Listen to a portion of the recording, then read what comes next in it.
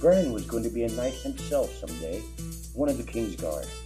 Old Nan had said they were the finest swords in all the realm. There were only 7 of them, and they wore white armor, had no wives or children, but lived only to serve the king. Bran knew all the stories. Their names were like music to him. Serwyn of the Mirror Shield, Sir Ryan Redwine, Prince Aemon the Dragonknight, the twins Ser Eric and Ser Arthur, who had died on one of their swords hundreds of years ago when brother fought sister in the war that soon was called the Dance of Dragons, the White Bull, Gerald Hightower, Ser Arthur Dayne, the Sword of the Morning, and of course, Sir Barristan the Bold. That quote's very telling. Describes the duties of the Kingsguard while simultaneously showing the level of reverence they inspire. It tells us, in a nutshell, they're an elite group of bodyguards who for defending those with royal blood.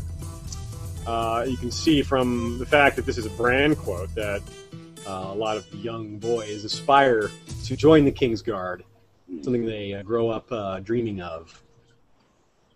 Especially by second sons, those who know they're not going to inherit. People that, those who don't have as much of a future laid out for them by being the firstborn of their father. Yeah, I bet a bunch of them change their minds when they hit puberty, though. I'll just be a regular knight. Yeah. No wives? I don't think so. What? No women? What?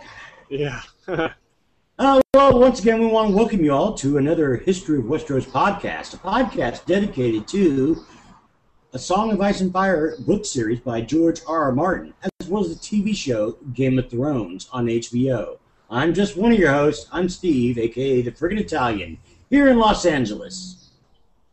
Out here in Atlanta. The nerdiest city. The nerdiest city in the country. We just found that out. Atlanta won some sort of top 10 list, so take that, folks. Co-host me, Aziz here, and Ashea on my left, as usual. And in this episode, we're going to delve deep into the history of the Kingsguard. It is a spoiler-free episode. We're going to be going through several important historical eras and looking at how the Kingsguard changed, evolved, and of course, lots of individual stories of bravery and heroism and all that fun stuff. Oh, yeah.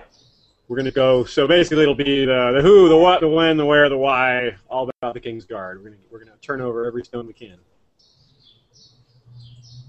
So basically, the Kingsguard was founded by Aegon the Conqueror, actually. It was a concept of a royal bodyguard. It's nothing really original, but he had just recently adopted the Faith of Seven as part of the legitimization of his authority.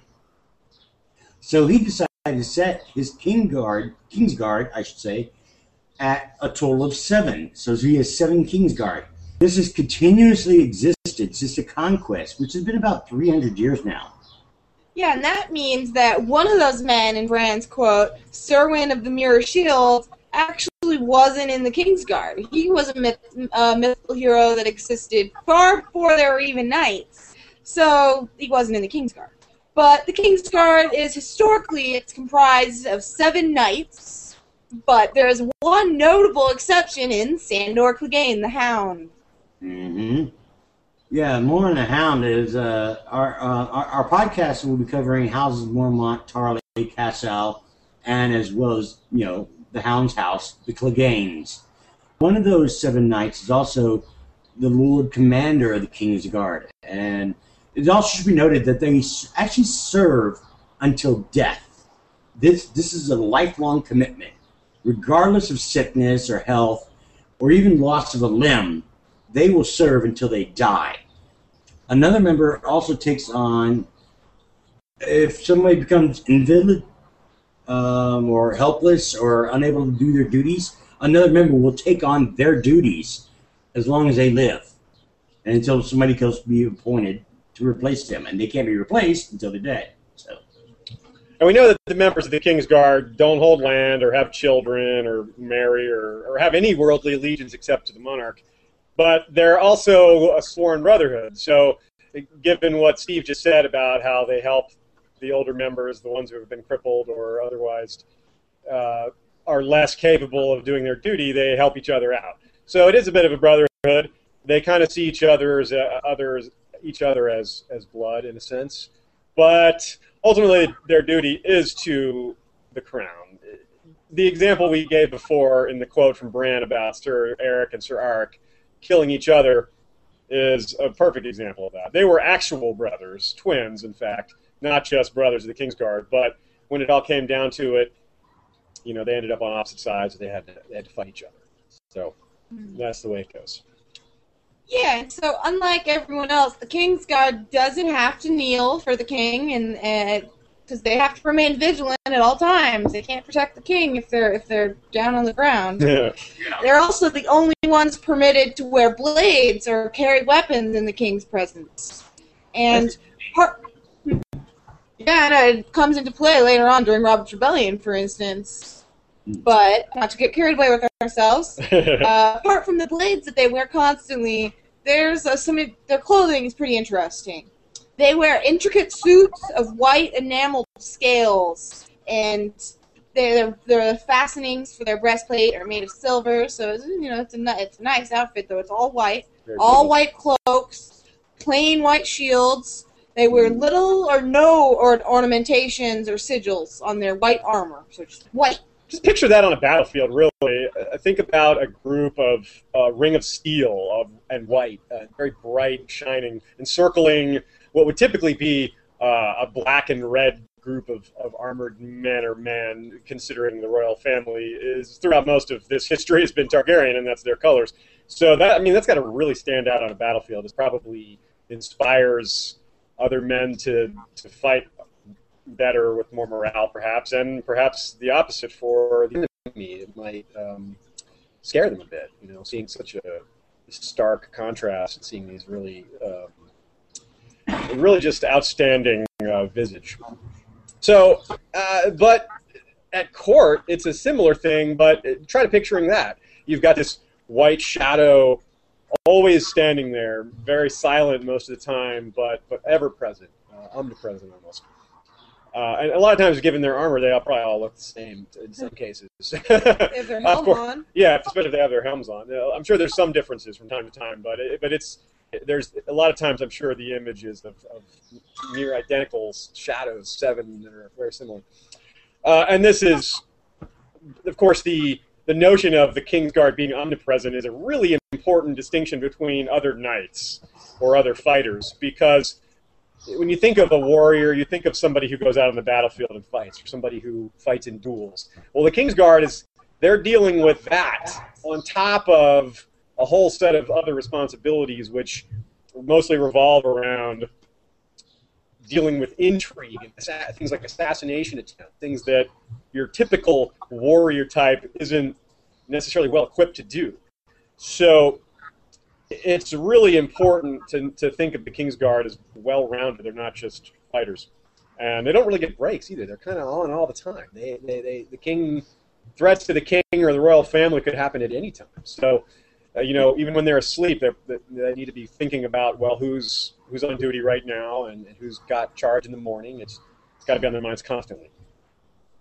Yeah, and it's funny because white seems to be the common theme amongst the Kingsguard. They're known pretty much as the white swords or the white cloaks. And as you recall from previous podcasts, we've talked about white cloaks, red cloaks, gold cloaks. The white cloaks are obviously the Kingsguard. And this is definitely in contrast to the Black Brothers on the wall. There's many monastic qualities similar to the Night's Watch in the fact that they have, they commit themselves to celibacy. They forswear any former allegiances in their families. They have no lands or wealth. Another thing to me of interest is the fact that they live in what's known as the White Sword Tower. And it's a slender structure. It's about 4 stories tall, overlooking the bay, Blackwater Bay, of course. The first floor is one room, and it's called the Round Room. And it's really white. It's whitewashed walls, white wooden tapestries, large white weirwood table in the shape of a shield, and 7 chairs. I imagine the chairs are probably all white too. Oh, but they're not. How about that? The one thing that's not white in that room, these are the kind of details you guys really want to know. The color of the chairs in the white room. They're not white. How about that? keep all their armor and arms in a cellar, an undercroft cellar there. And the second and third floors are small spare quarters of the 6 regular members. The top floor, fourth floor, is also a square, very spacious, but typically going to be very Spartan because it's the Lord Commander's tower, and of course the Lord Commander's got to set an example of being kind of plain and not, they have the regal trappings, but they don't have personal things so much. Yeah. So the white, as a significance to us in the real world, has some connotation that it carries over into the 7 kingdoms. It's a pure color. It's associated with nobility and celibacy and a lot of these other things that we brought up. But consider religious aspects like the faith, as well as considering that protecting the king is something that's ordained by the gods, because in a lot of monarchical traditions, the king is somebody that's chosen by the gods. That's kind of how the people are taught to accept it. And that's no different here, where Aegon himself was crowned by the High Septon. Yeah. So it was kind of like saying to the common people that the gods accepted this. In our real world, too, the Pope wears white. I mean, it's just the parallels are all over the place. But by far the most precious item in White Sword Tower is the White Book. More white. It's also known as the Book of the Brothers, but they go with the White Book because more white. Yeah, easier to say, too. Book of the Brothers, though. Yeah, that's a little bit harder. But that's where the history of every member is recorded. The Lord Commander is the one who keeps these entries updated, otherwise it'd just be chaos, everyone writing in what they think about themselves and saying, I won this battle. But it's 2 feet tall, 1.5 feet wide, and 1,000 pages thick. 2,000 pages if you count 2,000 sides. They don't make books like that anymore. Jeez. That's what the win's a winner. That's the size it's going to be. Oh my God. We can hope. I do hope. But a description of the book is it's got fine white vellum bound between covers of bleached white leather with gold hinges and fastenings. No wonder. I've never seen a book like that. That sounds expensive. Yeah, it's pretty expensive. Wow. But it lasts, considering 1,000 pages, one each side. Each member gets 1 page, which we can imagine is one side of a page, to chronicle their adventures. 2,000 Kingsguard. That's like an investment that's going to last you a long time. I'd like to see a Kingsguard who makes it a goal of his to get 2 pages. I'm going to be the first knight of the Kingsguard that got 2 pages. And then someone will go for 3, and it'll just get out ridiculous. Yeah, I mean, I can imagine Sir Barristan Selmy probably has a couple of pages, worth of... He could. That's why they kicked him out, because he started his adventure to take over page. That's the real reason. Yeah, well, it's funny because on their pages, on their individual pages, their personal arms are actually drawn on the top left side, their family crests. And then their arms of the Kingsguard is obviously on the bottom right. These drawings are actually done by the Septons themselves. So of those in the book, it's been said that some have been heroes, some weaklings, some knaves or cravens. Most were only men, quicker and stronger than most, more skilled with sword and shield, but still prey to pride, ambition, lust, love, anger, jealousy, greed for gold, hunger for power, and all those other feelings that afflicted lesser mortals. The best of them overcame these flaws. They did their duty, and they died with their swords in their hands. The worst were the ones who played those Games of Thrones. That's where we should have the theme music play right now. Exactly. Where is that when you need it? Well, it's interesting to remember that in the real world, history often remembers the villains more than the heroes, and we see a little bit of that here. There's not a long history of the Kingsguard, as we said. It's only been around 300 years. And we're talking about the history of Westeros being something that could potentially be something 8,000 or more years of history. So it's a pretty small fraction. But like I said, not unlike the real world, there seem to be more stories. Sometimes the stories of the villains last longer. They stay in our consciousness longer. Not always, but there's in this case, certainly, we have more stories of failures and oath breakings and scandalous things, mostly. Nothing terribly major as far as betrayal goes, or great failures. And that is partly because of we have less history on the early times, and partly because there was just less turmoil. There were only about, I think, 4 kings in the Targaryen dynasty in the first 100 years, and then it started to be a little quicker. The turnover was faster.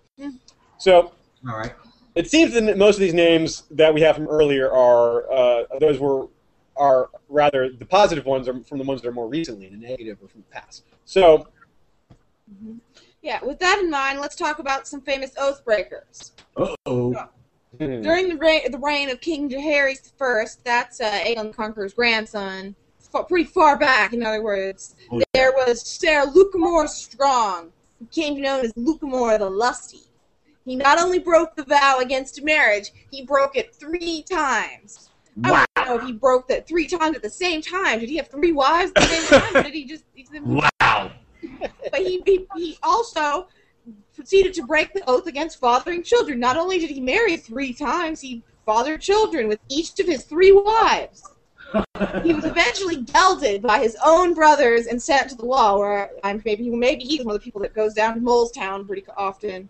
A lot of the listeners just crossed their legs. I bet. A little more there.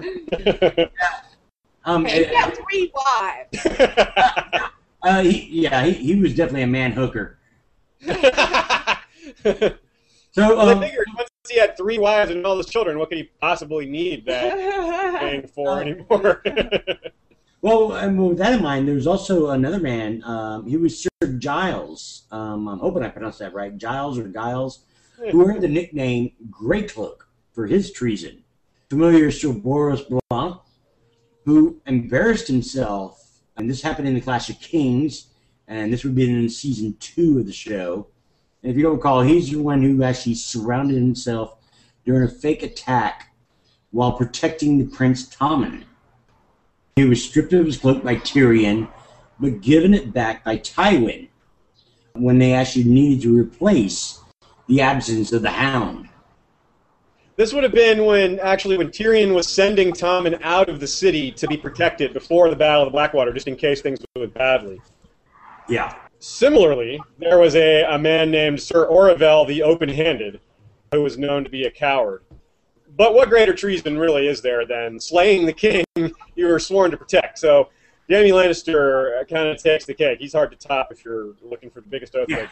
But we'll get to him later. We're gonna, like I said, we're trying to stay kind of chronological. So we'll come back to Jaime.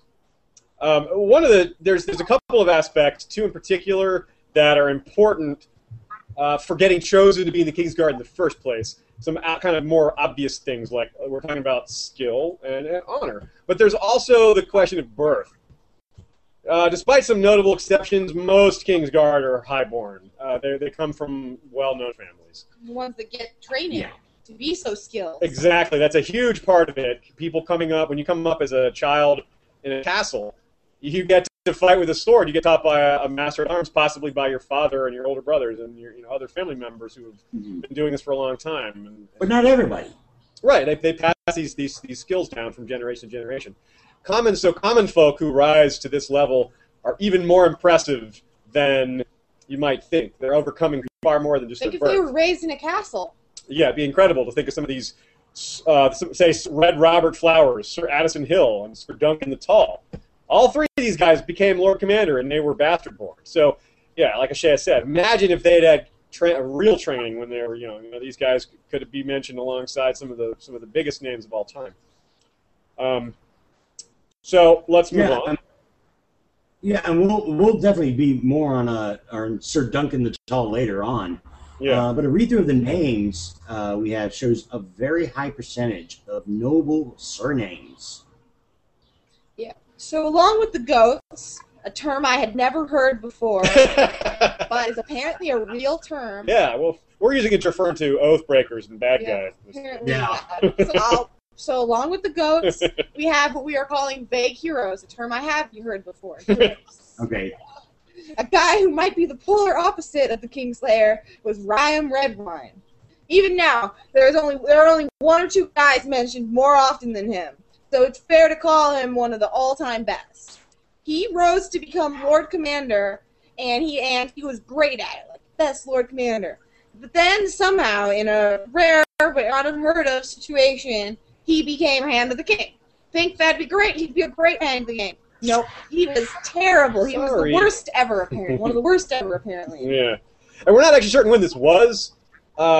We do have a record of most of the people that served as Hand of the King, so we're able to kind of narrow down the range of the possibility where Ryan could have lived. Probably early 100 AL, but maybe late 100 AL. I lean towards the later period because, as what we said before, there weren't a lot of opportunities for Kingsguard to shine in earlier days. There was just less going on. There was less turmoil. And, of course, there were also dragons. So the Kingsguard had an easier job. Who wants to threaten the king when they have all these dragons? So we tend to think, as a group, I suppose, that Ryan Redwine lived. His heyday was around 180, 190 AL. But that would have been before the Blackfire Rebellion, though, because we don't have any names.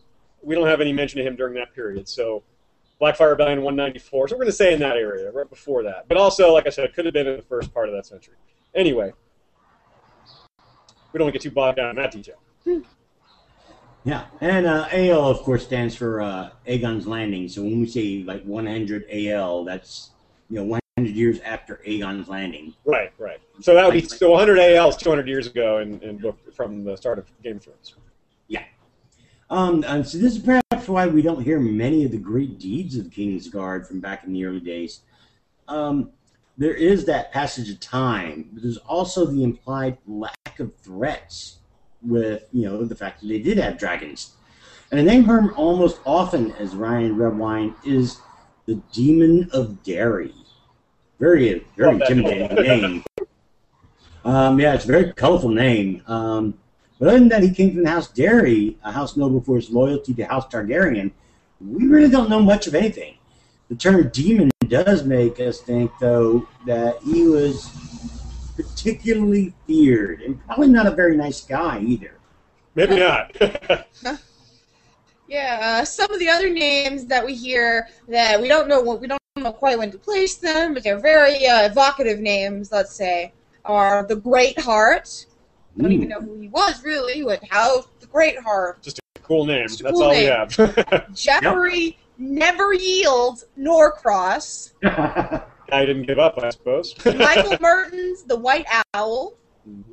And I like to imagine that Long Tom Costain, who served for 60 years, did so in this era when the Kingsguard wasn't challenged so much, when they still had dragons. I was just to interject that must mean that he served until he was about 80, at least, and possibly later. That's just kind of unheard of. Either that or he was born. Yeah. Mm-hmm. There's also Alan Connington, the Pale Griffin. He's a former Lord Commander. He's pretty highly regarded, though we don't actually know when he served. Another famous Lord Commander that we do know quite a bit more about was Criston Cole, who's also known as the Kingmaker. Yeah. Instead of executing the king's will by crowning his daughter Rhaenyra, Cole crowned Prince Aegon, making him King Aegon II.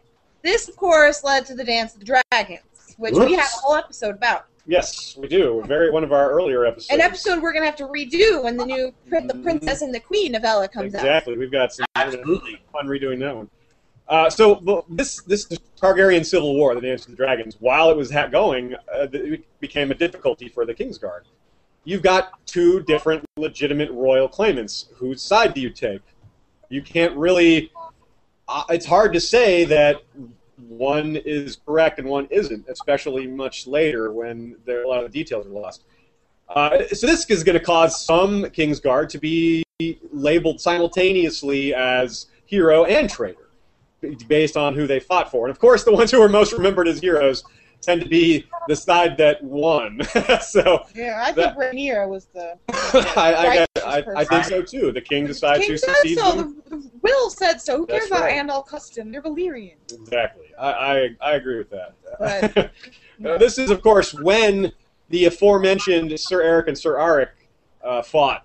One of them supported Princess Rhaenyra and the royal will. The other supported Aegon II, Andal Custom, and his Lord Commander. But they both died, so what are you going to do?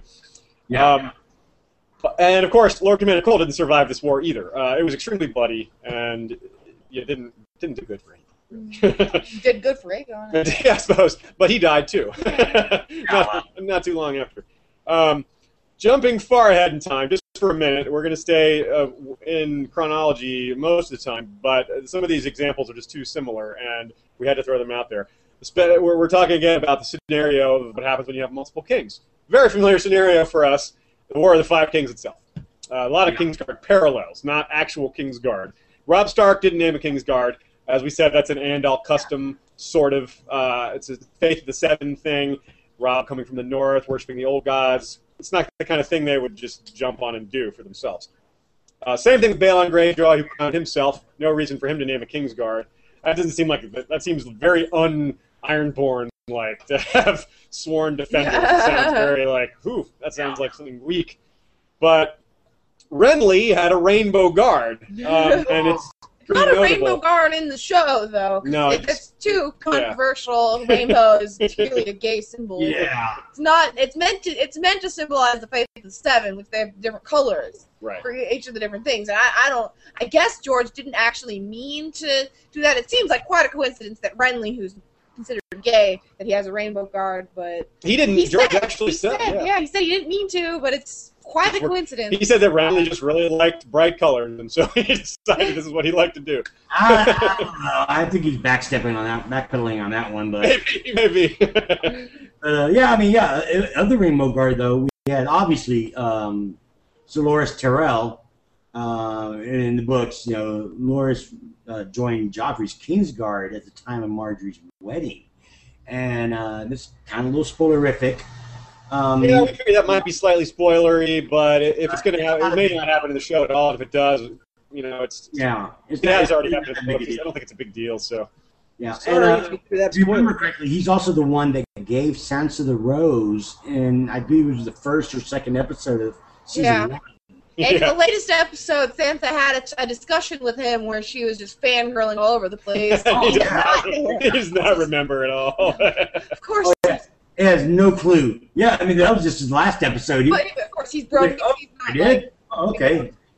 Yeah, he's a little sad. Yeah, I'm kind of wondering if maybe Renly's Rainbow Guard should be called the Queen's Guard. Anyway, so some of the other members we have is Robar Royce, Emin Coy. I'm hoping I pronounced that right. C-Y. And then we have Gaia Morrigan. Of course, we have Brianna Tarth. You know, she's a big burly woman, the model, I guess you say, in the show, which is Jamie. She clearly got that position because Renly waived the requirement of what it takes to be a knight, because she's a woman. And then, of course, we have Bryce Caron, and then Harmon Crane. Yeah, he's got pretty well represented. One funny thing I want to throw in there is that also doesn't happen in the show, but it's an interesting moment in the books. Eamon Kai or Eamon Coy, whatever his name is, and Robar Royce are killed by Sir Loras when he sees that they have failed to protect Renly. When he arrives and sees them lying there, he kind of goes berserk with grief and kills them. So after the assassination. Yeah, immediately after. They didn't bother to portray that in the show. I can understand why, but it's an interesting little tidbit. Mm-hmm. And so Daenerys also has a Kingsguard, or a Queen's Guard as it's called. She obviously has Jorah Mormont. She has her Blood Riders. In the book, she has 3 Blood Riders. In the show, she killed Ricardo. I guess because he probably had to do some other shows. He's getting more popular. So they killed Ricardo off. So in the show, she only has the first 2. Aggo and Jogo. And now, Barristan the Bold, we're going to talk about him soon. But also in the books is it's not a spoiler because he's not happening in the show. Yeah. Barristan brings a man with him called Strong Belwas, who's sorely missed by all fans. Strong Belwas was a pit fighter, so a great warrior. Yeah, we're all really kind of sad funny, he's not going to be in the very show. Sad. But Oh well, what are you going to do? I really expected to see him. Yeah. But Strong Belwas eventually does join her Queensguard, giving her a total of 3, 4, 5 people in there in the books, and 4, I guess 3 in the show. That leaves a spot or 2 open, depending on how you interpret it. I wonder who those other 2 will be. If you folks have some ideas or wishes of who you'd like to see in Dany's Queensguard, post them on our Facebook wall or tweet them at us. But getting back to Dance with the Dragons, that's how we started this particular thread of discussion, and it had a huge effect. We mentioned that one of the important things that made the Kingsguard's job much easier was dragons. That was a huge thing. And after the Dance with the Dragons, within a few years, really after that, there were technically 1 or 2 dragons still alive, and they were babies, and they were kind of irrelevant. Within that short time frame, anyhow, there were no more dragons. That dramatically changed the Targaryen dynasty and their outlook for the future. Oh, yeah. Immediately, this started to play out. There were rebellions aplenty in the 170 years that have followed the Dance of the Dragons. There's tons of them, and before that, we can hardly name anything. Part of that is the things being lost to history. Part of that is George not writing that for us yet, not telling us. But more so, I think it's just because there wasn't as much for the Kingsguard to do. They just didn't have enough drama to deal with. Who's gonna rebel against a guy with a dragon? Yeah, like seriously, except for another guy with dragons, which is exactly what happened. Yeah. One particular example is King Maekar I, who died in battle at around 232 AL. He fell in battle to an outlaw lord, which most people just assume is a Blackfire lord, because the Blackfires were still a problem having been a problem about 40 years before that, and were still a problem for another almost 30 years after that. So it's an assumption that a lot of people make. But George has explicitly said that no, it was not a Blackfire rebellion that Maekar died in. So certainly the Kingsguard would have been ashamed of that. But it's very noteworthy. They allowed their king to die in battle. But that's very noteworthy because it's the first time that we know of that a king fell in battle. And when I say that we know of, there isn't much room for us to be wrong about that.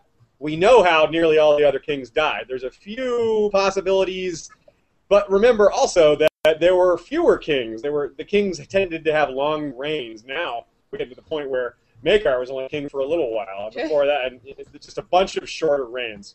So basically but if you sum all that together, you have more rebellions. That means more battles. That means more glory for the Knights of the Kingsguard. And the most glorious of all the Kingsguard in history, perhaps, is Prince Aemon, a Targaryen himself, named Maester Aemon was named for him, rather. He was known as the Dragon Knight. This is due to his extreme skills.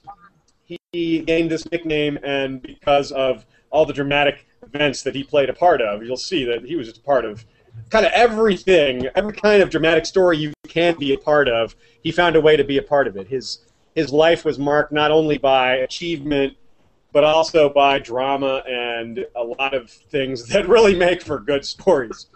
Yeah, I wonder if George shouldn't go back and write just about him. That'd be great. Yeah, I mean, it's like, if they had their own soap opera, it would be called As the Stomach Turns. So, with all that in mind, he is probably, we're going to say it, the most famous knight in the history of the Seven Kingdoms. Just from a outside of the box kind of perspective, if you look at the ebooks, if you just search for Prince Aemon the Dragonknight, his name comes up a lot. I mean, really, like, for a guy that died a while ago and who doesn't factor in the storyline at all, his name comes up a lot. It's really kind of interesting. Yeah. He joined the Kingsguard at age 17, one of the youngest people to ever join it, second to Jaime Lannister and... Roland Darkland. Yeah, Roland Darkland, that's right. Wow. So, very young age. He was already an amazing fighter. He was low in the succession at this time. You got to realize that at this time, there were a lot of Targaryens. There were a ton of Targaryens. He was fourth in the line of succession, fourth in the line being every 3 of those 4 people could have kids that would supplant him. So he could easily go for more than 4 to, way back. So, like, three of those, there was young Daron the Young Dragon, Baelor the Blessed, and then his father, King Viserys, was before him, and then his brother, of course, Aegon the Unworthy. So all of those people could have had kids, but as it turns out, quite a few of them didn't. So all 4 of those people actually ascended to the throne because the King Viserys became King Viserys. So Prince Aemon served under 4 different kings. Yeah, and it's funny because he actually wielded the ancient Targaryen blade known as Dark Sister, which was previously wielded by Aegon the Conqueror's sister, his sister wife, I guess, Visenya. And this is that's the same one that Arya speaks of to Tywin in the show at Harrenhal. Yeah, you're right. Yeah. And it's possible that he acquired it before or after joining the Kingsguard. It may have been a gift from the king himself, given upon his taking of the White Cloak. Yeah, it's not like he'd get to pass it on to his kids. Yeah. No, it's not easily given out. Since he was eventually named Lord Commander, it appears that he was quite a capable leader. He fought in the conquest of Dorne, helping his cousin, King Daron I, unite Westeros, at least for a little bit. The conquest was brief, and Dorne was soon in revolt. This young dragon was also unable to subdue the Dornish a second time, and ended up losing 40,000 men in the process. Although it could be 40,001 with you include King Daron himself dying. Yep. Mm-hmm. Oliver Oakheart, a.k.a. Oliver the Green Oak of the Kingsguard, died alongside the king. But Aemon the Dragonknight survived. We're not really sure how, or maybe he wasn't there. That seems unlikely, because he did get captured. We're told that he was at one point suspended over a pit of vipers. But this actually appears to be a metaphor for a pit of vipers. So it could be that he was literally hung over a pit of vipers. That seems kind of like Bond villainesque. It seems kind of a weird thing to do. Why not just kill the guy or throw him in, or I don't know. It'd be a strange thing to do to such a heroic figure anyway. But in any case, the part about him being captured is not metaphor. He was certainly captured at some point. It seems likely, like I said, that he was captured at the same point when King Daron was killed, but maybe he was incapacitated or just overpowered and disarmed somehow. Fighting somewhere else. They may have wanted to capture him specifically because he has a lot of value as a hostage, and that certainly played a role when his cousin, King Baelor, now ascending to the throne now that King Daron was dead, he negotiated peace with Dorne. Baelor the Blessed was all about peace. The guy, he wanted to replace the ravens with white doves because this guy was crazy. Yeah, he was crazy. He apparently walked the Bone Way, which is this harsh mountain pass and going into the deserts barefoot as a way of atoning for his brother's attempted conquest of Dorne. And he managed this walk. Apparently, his feet probably got pretty messed up. Yeah, I imagine. But it worked. Ultimately, maybe the walk, I don't know if that helped. But ultimately, he did negotiate peace with Dorne, and he did negotiate the release of his cousin, the Dragon Knight.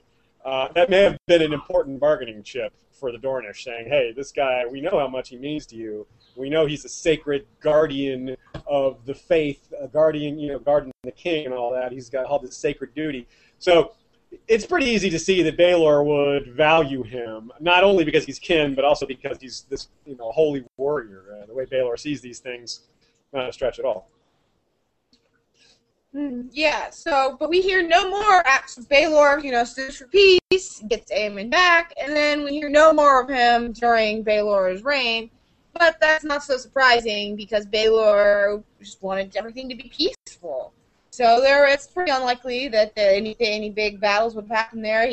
We don't even think that he allowed tournaments. Probably not. And Aemon wasn't picking any real fights, but as we said, he lived through 4 kings, so we heard about one king, nothing during the second, nothing really during Viserys, But then, by the time his brother, Aegon the Unworthy, took the throne, there are some interesting things that happened there. See, Aemon was said to be in love with his sister Nerys. And Nerys was set to marry Aegon, and so it's said that Aemon cried during their wedding.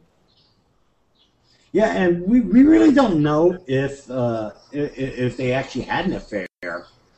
It's widely believed, though. Whatever the case, though, the Dragonknight certainly loved his sister Nerys deeply, and he went to great lengths to protect and even honor her. In one particular instance, after Nerys was insulted, Prince Aemon entered a tourney as a mystery knight named, appropriately enough, the Knight of Tears. And he actually won the tourney and chose Nerys to be the ceremonial Queen of Love and Beauty. And that's, when the knight rides up and hands a flower to the prettiest girl in the audience or whatever. Mm-hmm. And what Aemon was apparently worried about was that Aegon IV, the king at the time, and his brother, and also we should repeat his nickname, the Unworthy, because he was a terrible king. He was a bad guy. Treated people. He did whatever he wanted, which usually was sleeping around a lot and having Oh my God! So he was apparently going to name one of his mistresses as the Queen of Love and Beauty instead of his wife Nerys. So Aemon got wind of this and decided to take action. And because he was such an amazing badass, he actually won this tournament. So there you go. Getting more dramatic and scandalous, a frequent natural extension of a royal affair, or the rumor of a royal affair, is the question of parentage. So, the question of parentage in Aemon the Dragonknight's situation is particularly huge. Remember that who he was rumored to be having an affair with was the Queen. We think of it as his sister that he was in love with, but this is also the Queen. So, when Daeron II, later known as Daeron the Good, King Daeron, not to be confused with Daeron I, the young dragon, he was the first son of Aegon the Unworthy and Nerys. Maybe. Maybe he was fathered by Prince Aemon instead of Aegon the Unworthy. Detractors claimed that Prince Aemon could not have fathered a bookish man like King Daeron. That was a big part of what caused the rebellion. Some people sided with Daemon Blackfyre, not only because he had the sword and these other reasons, but because he was a badass, and Daeron was like a bookish a big-bellied little guy that liked Dornish things, and that was a lot of the court didn't like that. Mm-hmm. So this in a sense kind of started the ball rolling on the Blackfyre Rebellion. Yeah, but Prince Aemon never lived to see the Blackfyre Rebellion. Sometime before, during Aegon the Unworthy, well, you knew what was going to happen. Aegon, he said he lived through 4 kings. Aegon the Unworthy. But at some time before the Blackfyre Rebellion, during Aegon's reign, one of Aegon's sworn brothers, the Kingsguard, Ser Terence Toyne, who was considered to be a very handsome man, he was found in bed with one of Aegon IV's many mistresses. So, of course, maybe he didn't think he cared that much. But, so, Toyne and the mistress claimed to be in love, and whether that was true or not, or that's just an excuse, but they claimed to be in love. Aegon didn't care. He dismembered Toyne piece by piece while his mistress watched. It was his mistress. He must have cared about her a little bit. But he made her watch, and then he executed her. So, obviously, Toyne's two brothers, his real brothers, not his sworn Kingsguard brothers, were very upset, and they tried to take revenge, much like, with Eddard, and all them, taking revenge for Rickard and Brandon, being like, they tried to do something like that. It failed, though, because they tried to assassinate the king, and instead they killed Prince Aemon the Dragonknight, who died defending his king. A very noble way to die. Yeah, and the Toyne brothers were both killed as well. Yeah, they were killed too, so they just failed. Aegon, That's a pretty gruesome way to go. Yeah, really, the kingdom lucked out he there. was the guy, the least worthy there to survive that. Oh well. That's how it goes. Sometimes the choice of a Kingsguard actually has huge political ramifications. It's not just a matter of picking the best fighter and the most honorable fighter, the guy who's the most capable.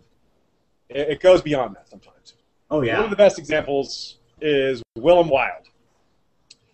Willem Wilde himself didn't have a particularly noteworthy career as a Kingsguard. Well, we're going to talk about it a little bit, but mostly the decision to name him to the Kingsguard is mostly what history is going to remember him for. He was given his cloak by King Daeron II, who we just mentioned, the one who possibly was fathered by Aemon the Dragonknight, but probably not, but maybe. King Daeron the Good's father, again, Aegon IV, had promised a certain Quentin Ball, Sir Quentin Ball, who was the Red Keep's Master at Arms, a pretty prestigious position. He had promised Quentin Ball a spot on the Kingsguard whenever one opened up. Well, one did open up eventually, but not during King Aegon's life. So a spot opened up during the next regime. Well, King Daeron either didn't know about the promise or ignored it, and instead he named the aforementioned Sir Willem Wilde. That didn't work out so well. Yeah. Sir Quentin, he had apparently been counting on this promise. He actually went as far as to send his wife to the Silent Sisters. The Silent Sisters cut out women's tongues, don't forget. Yes. Yeah. That way that's why they're silent. That's what he sent his wife to.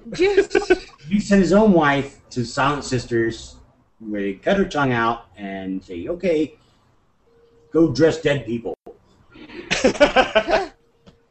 And Sir Quentin, it's very possible that he had much to do as bitter still in convincing Daemon Blackfyre, also Aegon IV and Daena Targaryen's bastards, to rebel, starting the first Blackfyre rebellion. Quentin Fireball, as he's also known, even rescued Daemon himself from the Kingsguard when the King Daemon ordered Daemon's arrest. King Daeron ordered Daemon's arrest. Yeah. Let's see what else. He went on to win several battles for the Blackfyres, all before he died. So, as for Willem himself, it's unknown whether or not he served under another king. But Daeron reigned for 25 years and died during the Great Spring Sickness. So it's pretty probable that he didn't. But he did serve a long tenure. He survived the Blackfyre Rebellion and was still alive over 12 years later. And he may even survive the battle, though we just don't hear any more of him after that. Yeah, we actually see Sir Willem in Dunk and Egg books, along with two other Kingsguard that we don't know much about, but I'll mention them, Donald of Duskendale and Roland Craycall, and I won't talk about any more about what we see, because you should just read those. Highly recommended. Yes. But he did likely fight at the Battle of Redgrass Field, which was the largest battle of the Blackfyre Rebellion. Because Prince Baelor Breakspear, the Crown Prince, his forces were comprised of Dornishmen and Stormlanders. So, perhaps Sir Willem, who was a Stormlander, was in that force, also since he was a Kingsguard, and certainly Prince Baelor, as heir to the throne, would have had at least one or two white swords by his side in this battle. Yeah, Sir Willem Wilde is a natural fit there, being a Stormlander himself, but we don't know. Another one who was definitely there in that battle was, but not so close to Prince Baelor himself, was Sir Gawain Corbray. He fought an epic duel versus Daemon Blackfyre himself. Notable in particular because both combatants wielded Valyrian steel blades. That is, we're told that when the swords clashed against each other, they could be heard across the battlefield. No doubt that's an exaggeration, but it goes to show that this particular duel is really hallowed, really thought of as a huge thing and remembered by a lot of people. Corbray Corbray was wielding Lady Forlorn, and Daemon Blackfyre, of course, was wielding Blackfyre, and they fought for a while. The duel was like practically an hour long. That's just absurd to think about a battle and being an hour long. These guys were on horseback, riding back and forth, smacking at each other, wearing full armor. I mean, the endurance, it's hard. I can't even imagine watching that for an hour. So Corbray was severely injured when Blackfire landed a blow that just cut right through his helmet. Finally, Daemon got the upper hand in the battle, and that was it, basically, for Sir Corbray. He wasn't killed by this blow, although apparently he may have been blinded by it. But he didn't die. But he did his job. He allowed the battle to develop to the point where things had developed well for the Loyalists, and that's what a soldier is supposed to do. He's supposed to, if you sacrifice your life to win the battle, that you've done your job. So, in a sense, he really did do his job, even though he lost that duel. Now, recall that after the Blackfires failed in usurping the throne, they tried 4 more times. But prior to any of those secondary attempts, we have hints that the Kingsguard were held close despite problems throughout the realm. So there's not a lot of stories to do with them in this period after the Blackfire Rebellion. This was such, the threat of the Blackfires was such that the Hand of the King, Bloodraven, was keeping an eye on the east. He was worried about Blackfires invading again. He was worried about what Bittersteel would do. He knew they were still very capable of mounting a serious threat. Yeah. And we're told that he largely ignored some of the other problems in the realm because he was so worried about the Blackfires coming back. The Great Spring Sickness had just come on the heels of another period of problems and drought, and there was a huge Greyjoy rebellion led by Dagon Greyjoy that ravaged the west coast. And Bloodraven didn't react to that for a while. He took his time responding because he was so worried. But during this time, there was one important man who had not yet joined the Kingsguard. He was going to eventually. He started to make a name for himself around this time. Yeah. Fans of the Duncan Egg series will recognize him as one of the popular characters. Yeah. So he was alive at this time, and he eventually became a Kingsguard himself, though in the books, not covering his Kingsguard time, so read the books, we'll talk about that. But person, Sir Duncan the Tall, or Dunk. He was obviously very tall.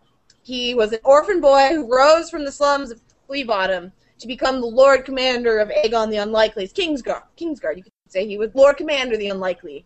That's a big deal. But he was friends with Aegon long before he became king, and Aegon trusted him completely. But very sadly, he died maybe not so sadly, he died alongside his lifelong friend. At least they died together. Yeah, they died together.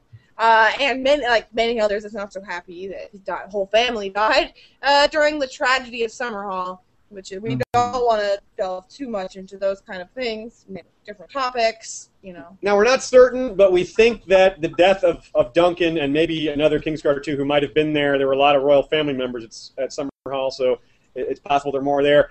It opened up a spot for this up-and-coming hero, one of our favorites. Well, we have Barristan Selmy, also known as Barristan the Bold. And those who watch the TV show, he was the one that was kicked out of the Kingsguard by Joffrey, or Danny. or technically by Cersei. He was actually the one who actually jousted against Prince Duncan the Small.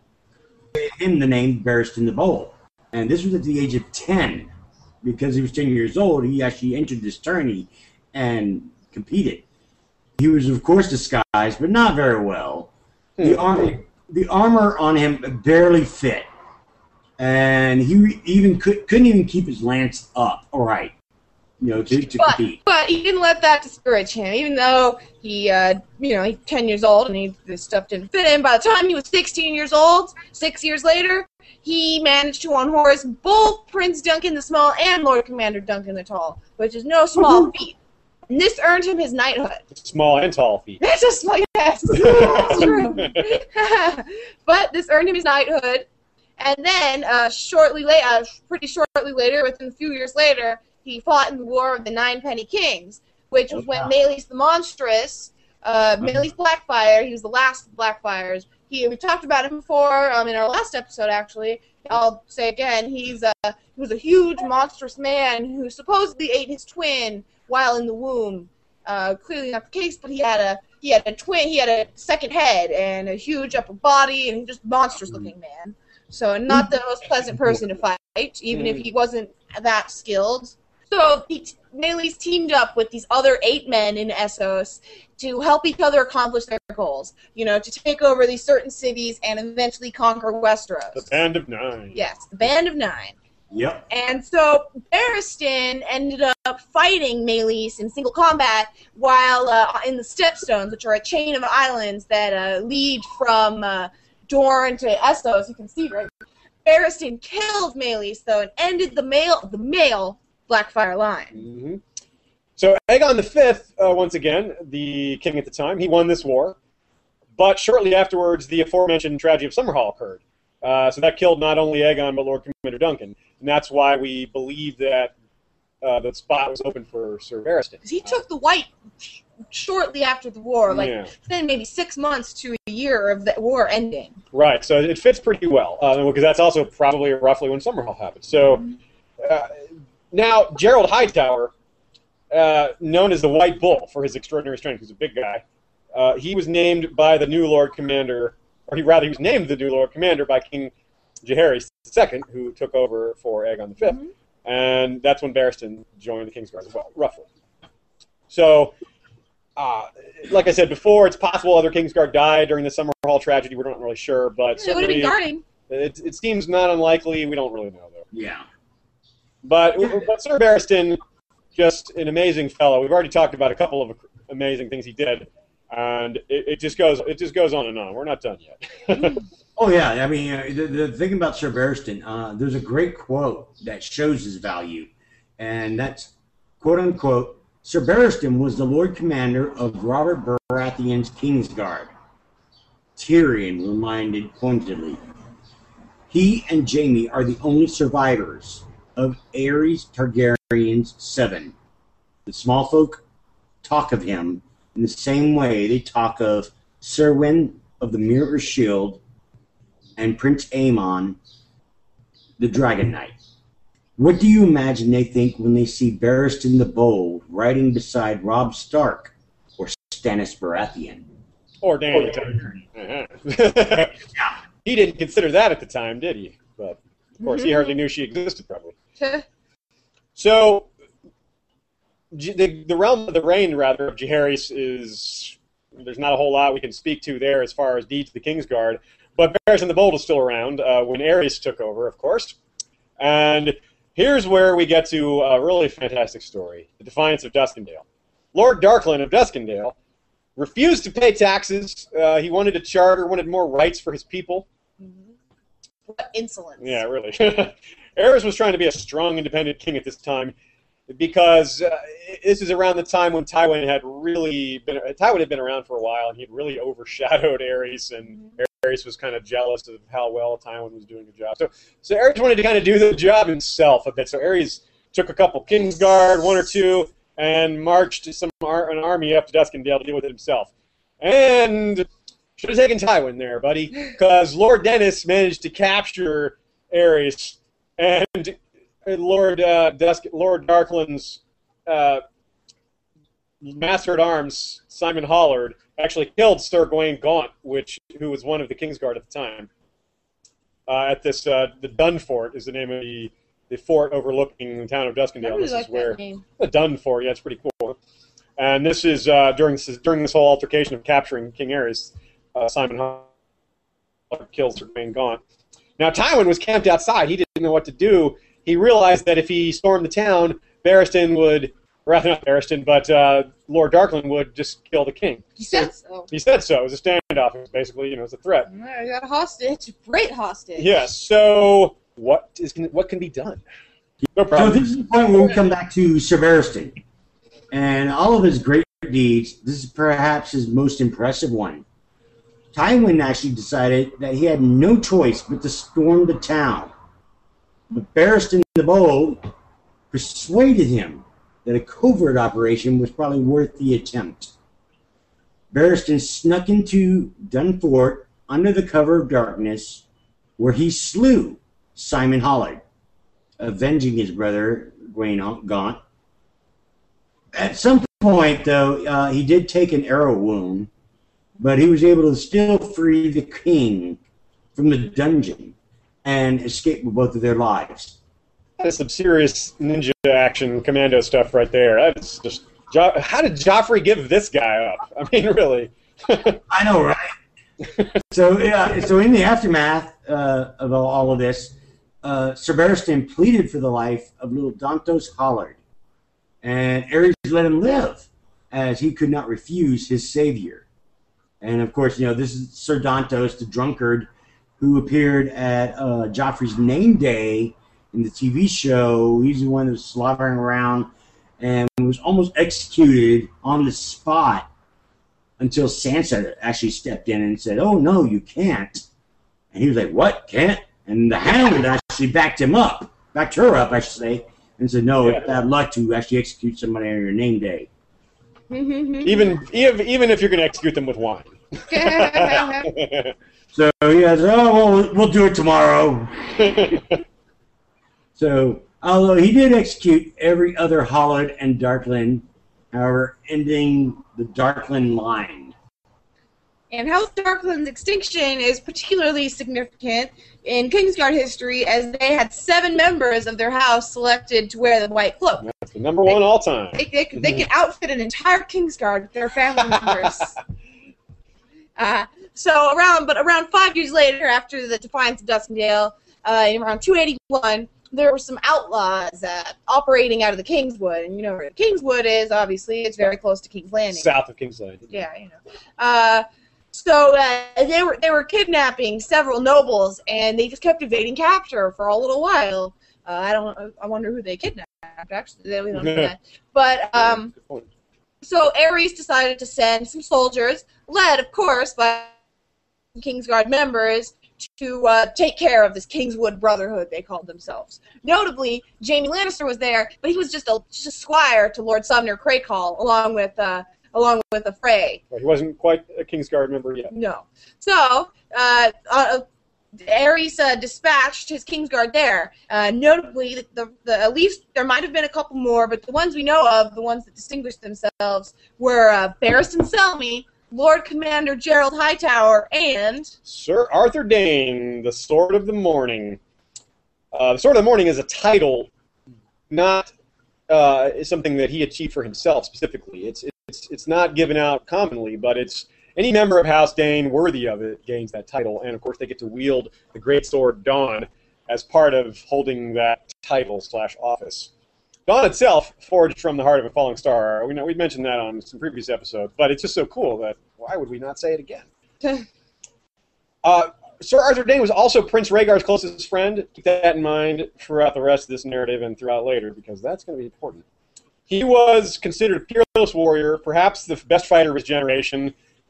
George R. Martin tells us that Barristan Selmy versus Arthur Dayne is a toss-up.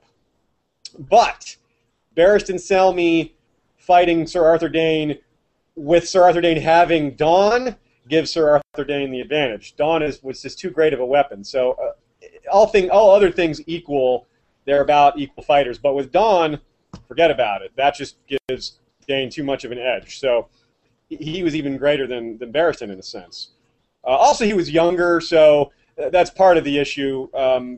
They didn't exactly have they didn't coincide, their 20s didn't coincide with each other. So, but it's interesting to point out that the fact that he's the best fighter of his generation, we get that news not just from a lot of people, but from specifically from Jaime.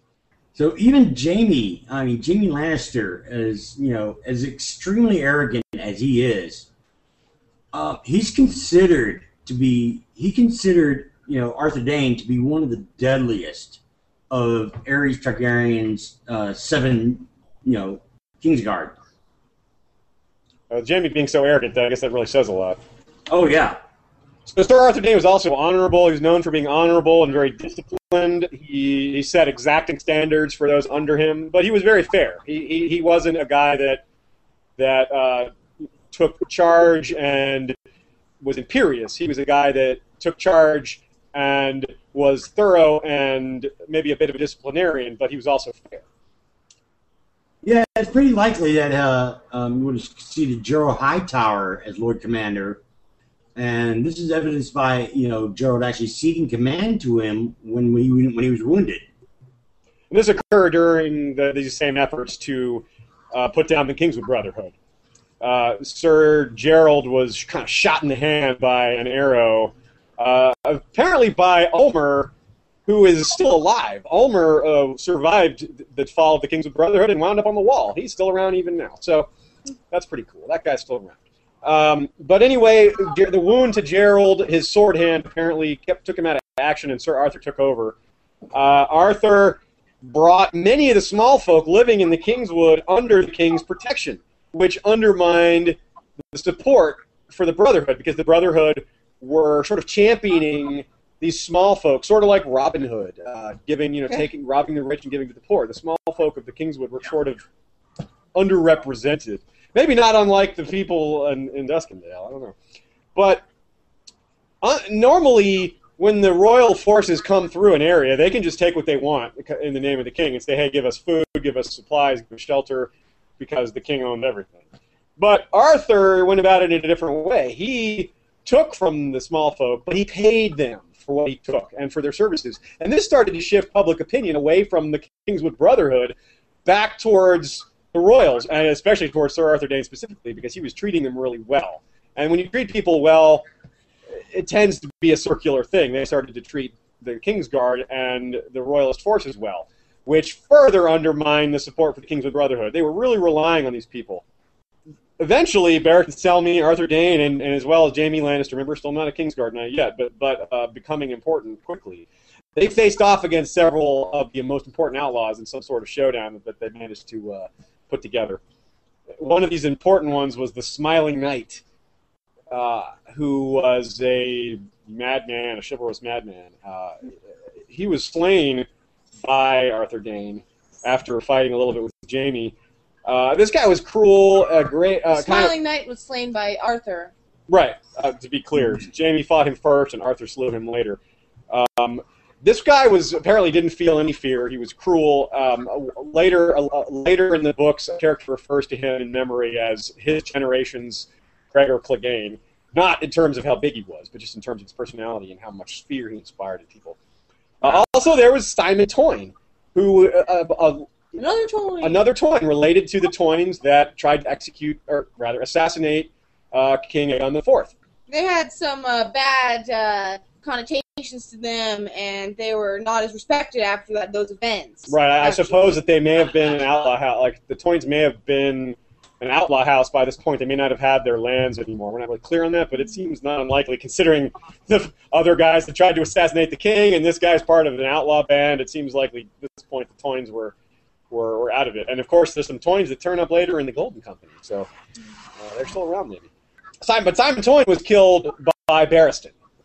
That is how he met his end, and Barristan adds yet another notch to his list of achievements. To his page in the White Book. His page in the White Book, exactly. That's better. Yeah, his belt has probably got a lot of notches in it to the point it's falling off. But not those kind of notches. Being celibate, yes. Oh, well, that's true.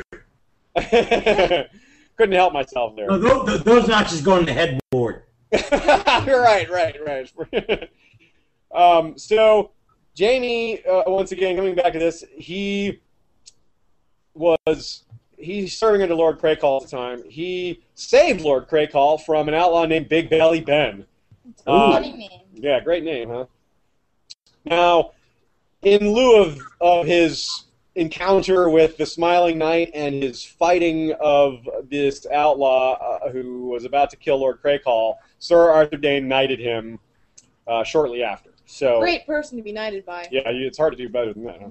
All right. Yeah, Eddard Stark, Ned, he actually said that Ser Arthur was probably the finest knight he ever saw, and that he would have killed Ned if it weren't for Howland Reed. Just to jump in for a second there, too. That means we have Jaime saying he's the finest knight he's ever seen, and Ned Stark saying the same thing. So, yeah, you got a pretty big guy who's really honest and noble versus a guy who's kind of arrogant, maybe says what he thinks. Both of them say he's the best. We're gonna have more. We're gonna rotate back to that one point in time that seems to revolve this entire story is the encounter at the Tower of Joy. Dum dum dum. And this was like a really curious place for Ser Arthur to be. The rebellion, was going on. It was, far to the north.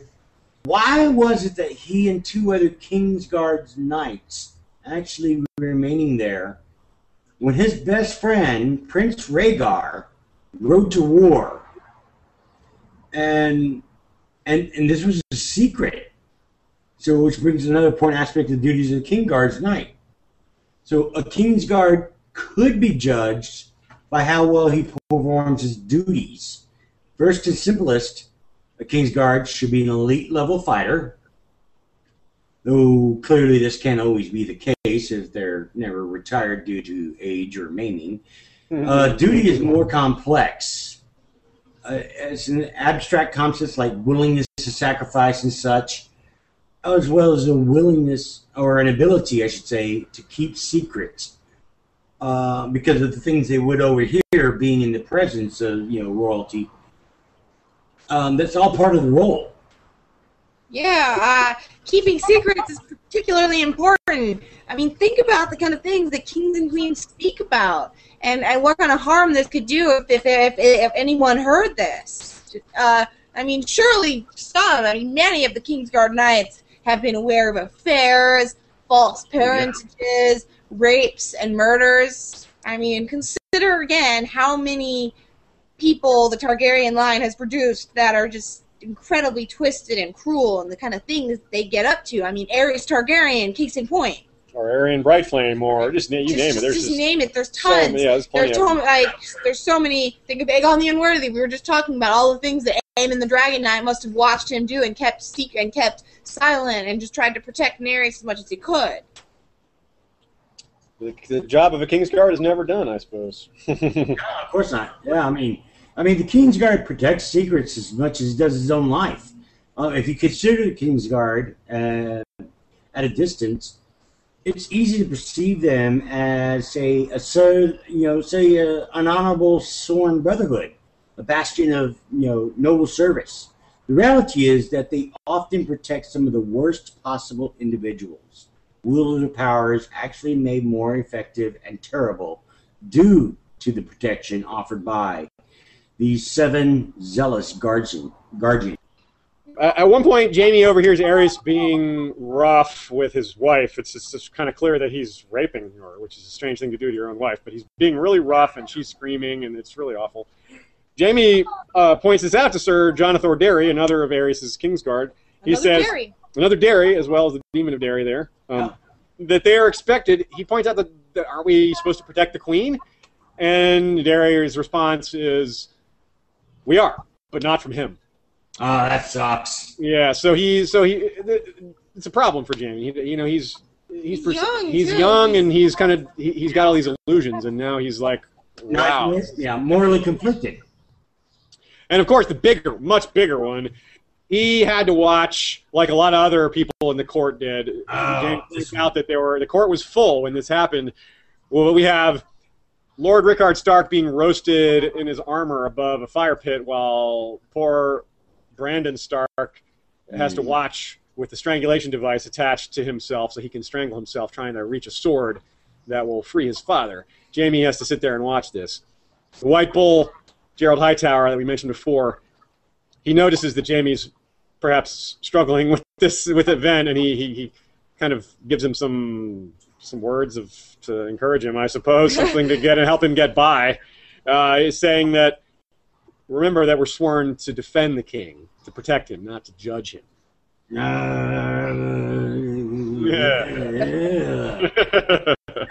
Start on that one. Yeah, that's a dodge there, isn't it? Oh, my goodness. Yeah, that was a horrible thing. Jaime, he had been named to Kingsguard shortly after the events of the Kingswood Brotherhood, making him the youngest knight ever to have been named to the Kingsguard.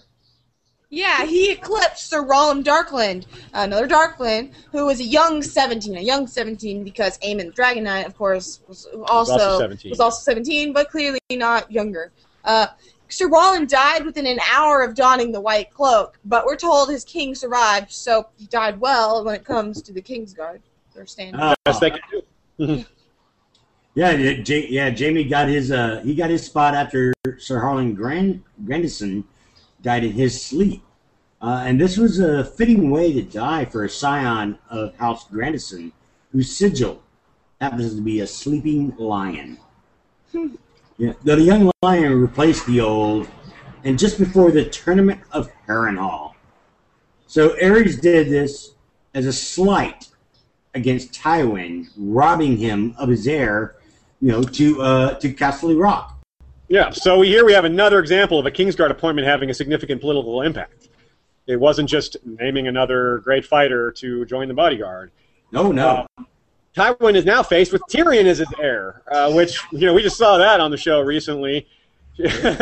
how Tywin reacted to... He did not. He is not going to let Tyrion be his heir, even despite the law and then how things tend to work.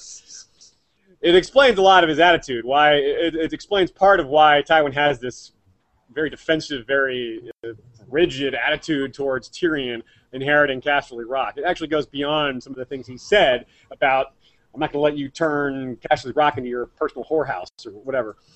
So I actually can't imagine why they wouldn't think that, like, upon the dissolution of the Kingsguard, Tywin wouldn't have thought to get, Jaime disbarred from there, but not sent to the wall so that he would get, that seems like the perfect spot to get your son back. He was too young, he was under 17, you have to be at least 17. I don't know, it just feels like he could have maybe gotten Jaime, I guess maybe he wanted Jaime there for Cersei. I don't know. It's hard to say. It seems like Tywin had the ability, basically, to ask anything he wanted of Robert, and he could have said, make Jaime Lannister not be able to be in your Kingsguard. Yeah, that is actually kind of a peculiar thing. I never thought about that. But the end result of Aerys naming Jaime to his Kingsguard was that he got Jaime, but he lost Tywin. And the support of the entire Westerlands as it came. So maybe that wasn't such a good deal. And not too long after, he would dearly need Tywin's support as Robert's Rebellion was about to take place.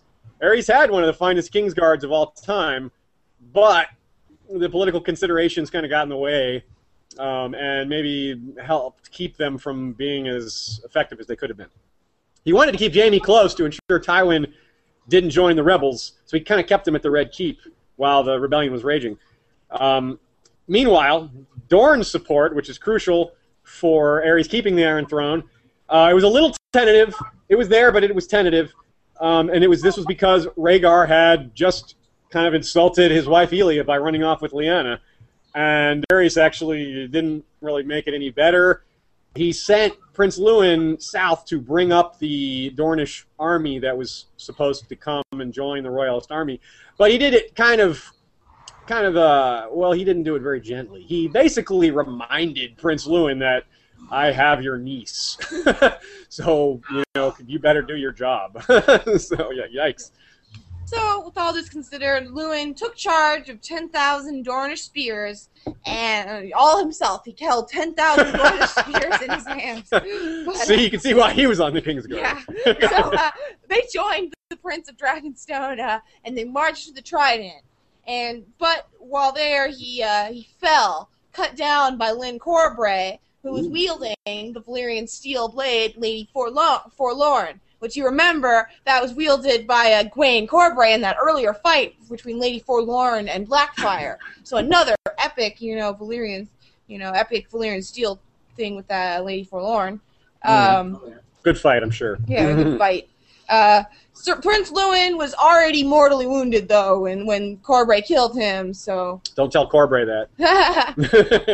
Yeah, so, have we seen Lyn Corbray in the show? In the show, no, but he's a Valeman. He's in the Vale, and I think he's the Lord of... Oh, I forget the name of their castle. Anyway, he'll probably appear. But so he has a badass Valyrian steel blade.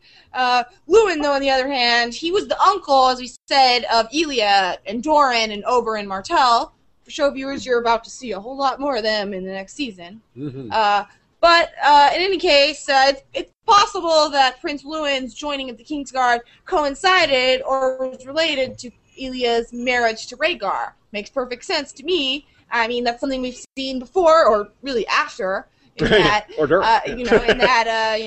Marjorie has Loras there to protect her, and Cersei has Jaime, though that's coincidence. Yeah. And I'm sure we can imagine that in times of old, when maybe there was a Targaryen king with a Hightower wife, there might be a Hightower in the Kingsguard at that time. They're also all from noble houses, so it's not that strange for them to even be in the Kingsguard, period. And Luwin, of course, he was also, he was the younger brother, he was the third son, so that also makes sense. Oh, no, he wasn't, no. Luwin would have been... He was the uncle of yeah. He was from a different line completely. The heir was Doran, and he was his uncle, so he was... He would have been the younger brother of the ruling princess of Dorne at the time, because remember, Dornish women can inherit. So Doran, before Doran came along, Doran was ruled by a woman, and that would have been Prince Luwin's older sister. Yeah. Right. So he had all the reason to join, basically. Yeah, okay, and... go ahead. Oh, no, I was just going to say, and then we're going to talk about more deaths at the Battle of the Tridents. More Kingsguard deaths. Yeah, well, there's Sir Jonathan Derry, who we actually mentioned just a little while ago. He also died at the Battle of the Trident, just sometime after Prince Luwin. And soon after, of course, we have the big one, Rhaegar himself, smashed by the hammer of Robert Baratheon. And then, of course, we had Jaime continued to remain at King's Landing when his father appeared at the gates with a large army of Westermen. And so Jaime had the ultimate decision to make.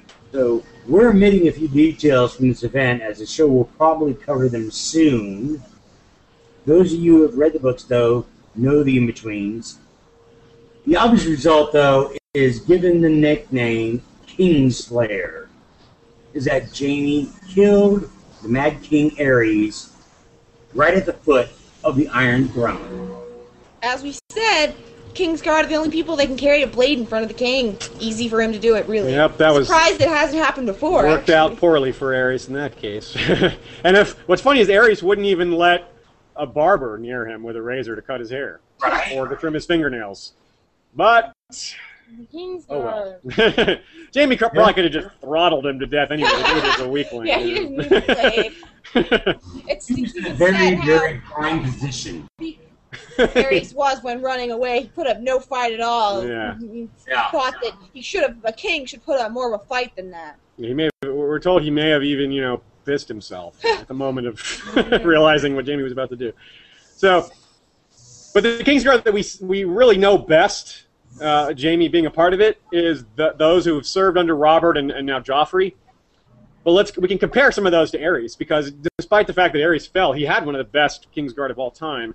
And this contrasted to Robert/Joffrey's is like one of the worst. Yeah.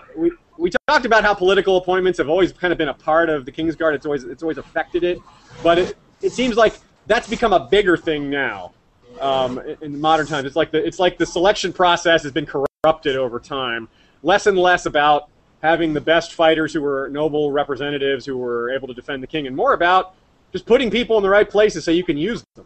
Cersei puts a few people in place that are hers, and of course Robert just didn't seem to care a lot about a lot of these things. Kind of let Cersei and other people around him kind of make these decisions. I mean, Barristan in particular objected to serving with Jaime, and Barristan was a Lord Commander. He really thought that Jaime should be executed, but he was also okay with Jaime going to take the Black, which is probably a more reasonable suggestion given who Jaime is. It's hard to go ahead to tell with someone like Tywin around saying your son should be executed. So suggesting he takes the Black is maybe the more politically expedient thing to do, despite Barristan's very strong feelings on the matter. I mean, it's kind of crazy, really, to let the guy that killed the previous king stay on the Kingsguard. I mean, really, isn't that strange? I got to think that if it wasn't Jaime Lannister, brother to the queen, who just married the king, that is probably the only reason he got away with all this. That was his saving grace. Yeah. And this is not the only way that Jaime has sort of either independently or just because of his presence has sort of broken some of the traditions of the Kingsguard. Yeah, and he actually kind of breaks tradition in small ways, such as wearing Lannister emblems, and he added gold to the normally all-white Kingsguard look. He had actually a gold trimming on his cape. Yeah, it's kind of like... Loras Tyrell puts little roses on his fastenings. I think that's sort of breaking down the traditions of the Kingsguard. We see these things like, well, Jaime did it, why can't I do it? Yeah. You know, and things like that. I mean, then again, look who Loras is. He does He's a fiery kind of guy. Again, the brother to the queen. But it's exactly another brother to the queen, exactly. Ironically, though, it was Aerys who, remember, Aerys picked Jaime for the Kingsguard, the guy that killed him, and the guy that starts to break down a lot of these old traditions. So, and he did this all kind of to steal Jaime from Tywin, and that was the domino effect there. So contrast that to, say, Prince Lewin, who we were just talking about a bit. He stayed loyal despite the threat made to Elia, the treatment of Elia, and the threat that Prince Aerys or King Aerys kind of, subtle, maybe not so subtle threat, really. Compare that to, say, Sir Mandon Moore. While Mandon Moore may have been under orders from the royal family, the show's certainly pointing out that it was Cersei's orders. Yeah. The Kingsguard aren't supposed to be murdering other royals, regardless of who tells them to do it. The king tells them to do it. Yeah, I guess if the king tells them to do it, that's not just the queen regent. The queen but not mother. the queen regent. That's that's not okay. Doesn't have that kind of power. Or shouldn't have. They're not supposed to do that. And Sir Mandon shouldn't be going along with it despite these orders, and he apparently just did it. So, and that's assuming that work with a slit face. Yeah, and that's, by the way, assuming that what we've heard is accurate, that it was Cersei's orders. If it was somebody else, I mean, it gets even worse. I'm pretty certain it was. Yeah. Well, but we'll see. Now, Sir Mandon Moore, just to give a little bit of detail about him, well, we don't really have a lot, actually. He comes from the Vale. He arrived on the scene with Jon Arryn, which is a kind of a feather in his cap, because Jon Arryn was a good guy, an honorable man. But Sir Mandon, he kind of has this sort of darkness around him. We're told that he looks like kind of a ghost in a white, especially wearing all white. He looks kind of like a ghost in a shroud. And we also know that he wasn't very popular with the small folk. And typically the Kingsguard Knights are popular with small folk, so that's kind of noteworthy. They're usually like, oh, look, it's the Kingsguard. Those guys are, those are honorable, noble guys. They're, they take these oaths that are, people can look up to. They look fancy, yeah. But they don't have any blood on their well, not unless they've been fighting. Sir Mandon Moore, but did not earn that kind of respect, though. So, maybe he was just more corruptible. I don't know. Well, and then we also have Sir Meryn Trant, which everyone will know. He's the particularly bad Kingsguard member. He's actually he's one of the men that actually fought Syrio Farrell. Is that his name? Syrio Farrell? Furio Sorrell. Syrio Farrell, you got it. Something like that. And he also participated in the beating of Sansa. That was in the show, if you remember, when Tyrion came in and said, "What's going on here? She should be your wife," kind of thing to Joffrey. And it was actually quoted to him, "You are no true knight, Sir Merwin," is what she told him. We also mentioned Boris Blanc, who was eventually stripped and reinstated. Sansa kind of believes he's the worst Kingsguard member ever. Fattest. He's the fattest. Out of shape. He's just one of those sloppy drunk, whatever. And Boros Blount. Guy that's easy to dislike, really. The fun part is the man who actually replaces Sir Boros Blount was Osmond Kettleback. He was a hedge knight, according to him, who actually fought in a sellsword company in Essos. And that makes me wonder which one. I mean, because we know of a few sellsword companies in Essos. Gallant men.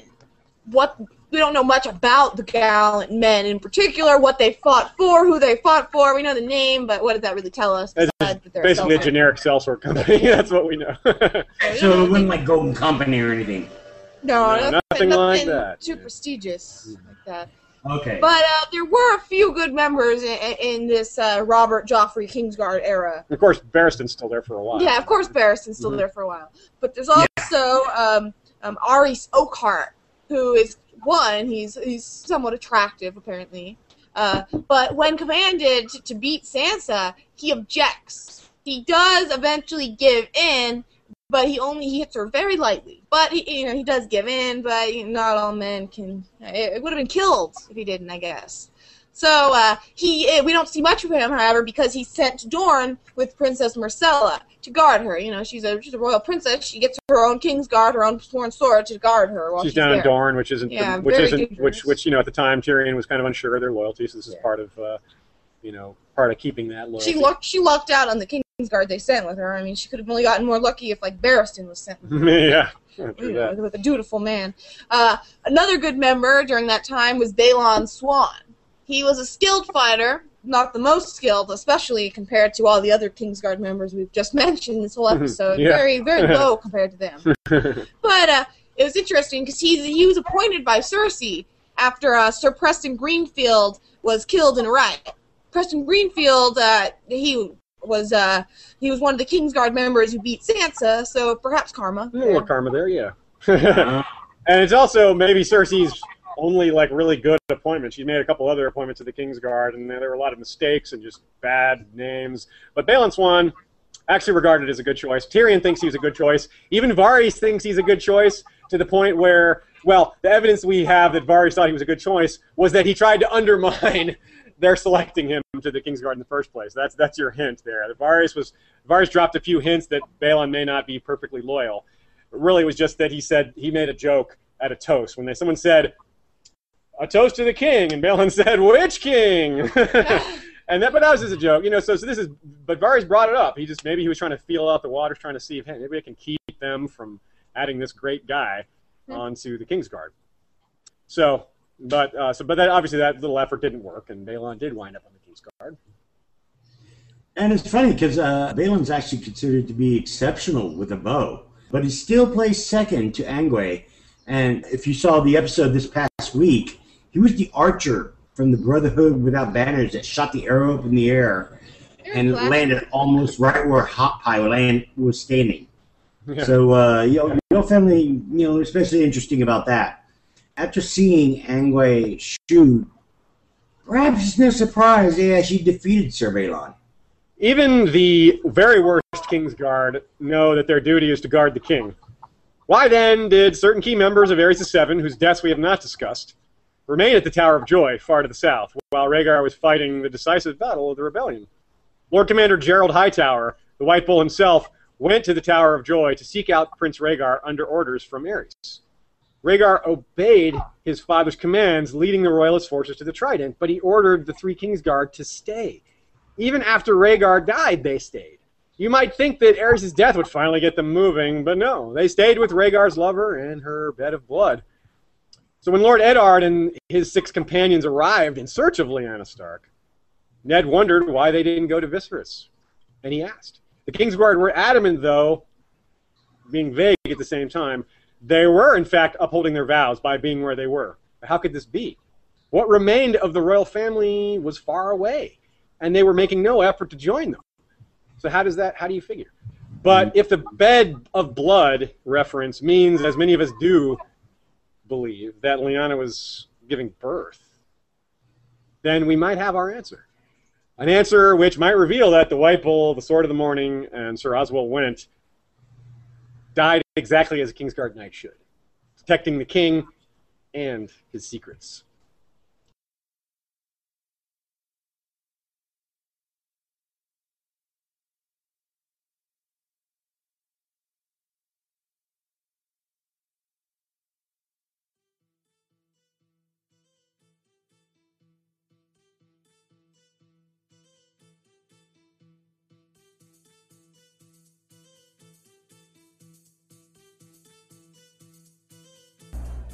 And that brings us to an end of another episode of the History of Westeros podcast, a podcast dedicated to the A Song of Ice and Fire books by George R.R. Martin, as well as the TV show Game of Thrones on HBO.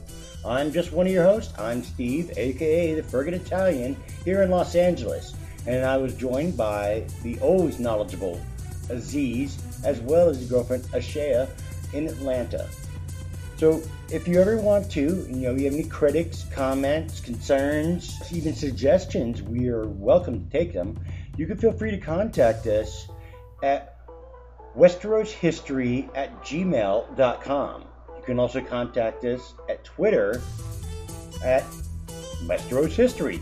And of course, we have a Facebook page, and you can find that under Westeros History as well. So, once again, I bid you Valar Morghulis.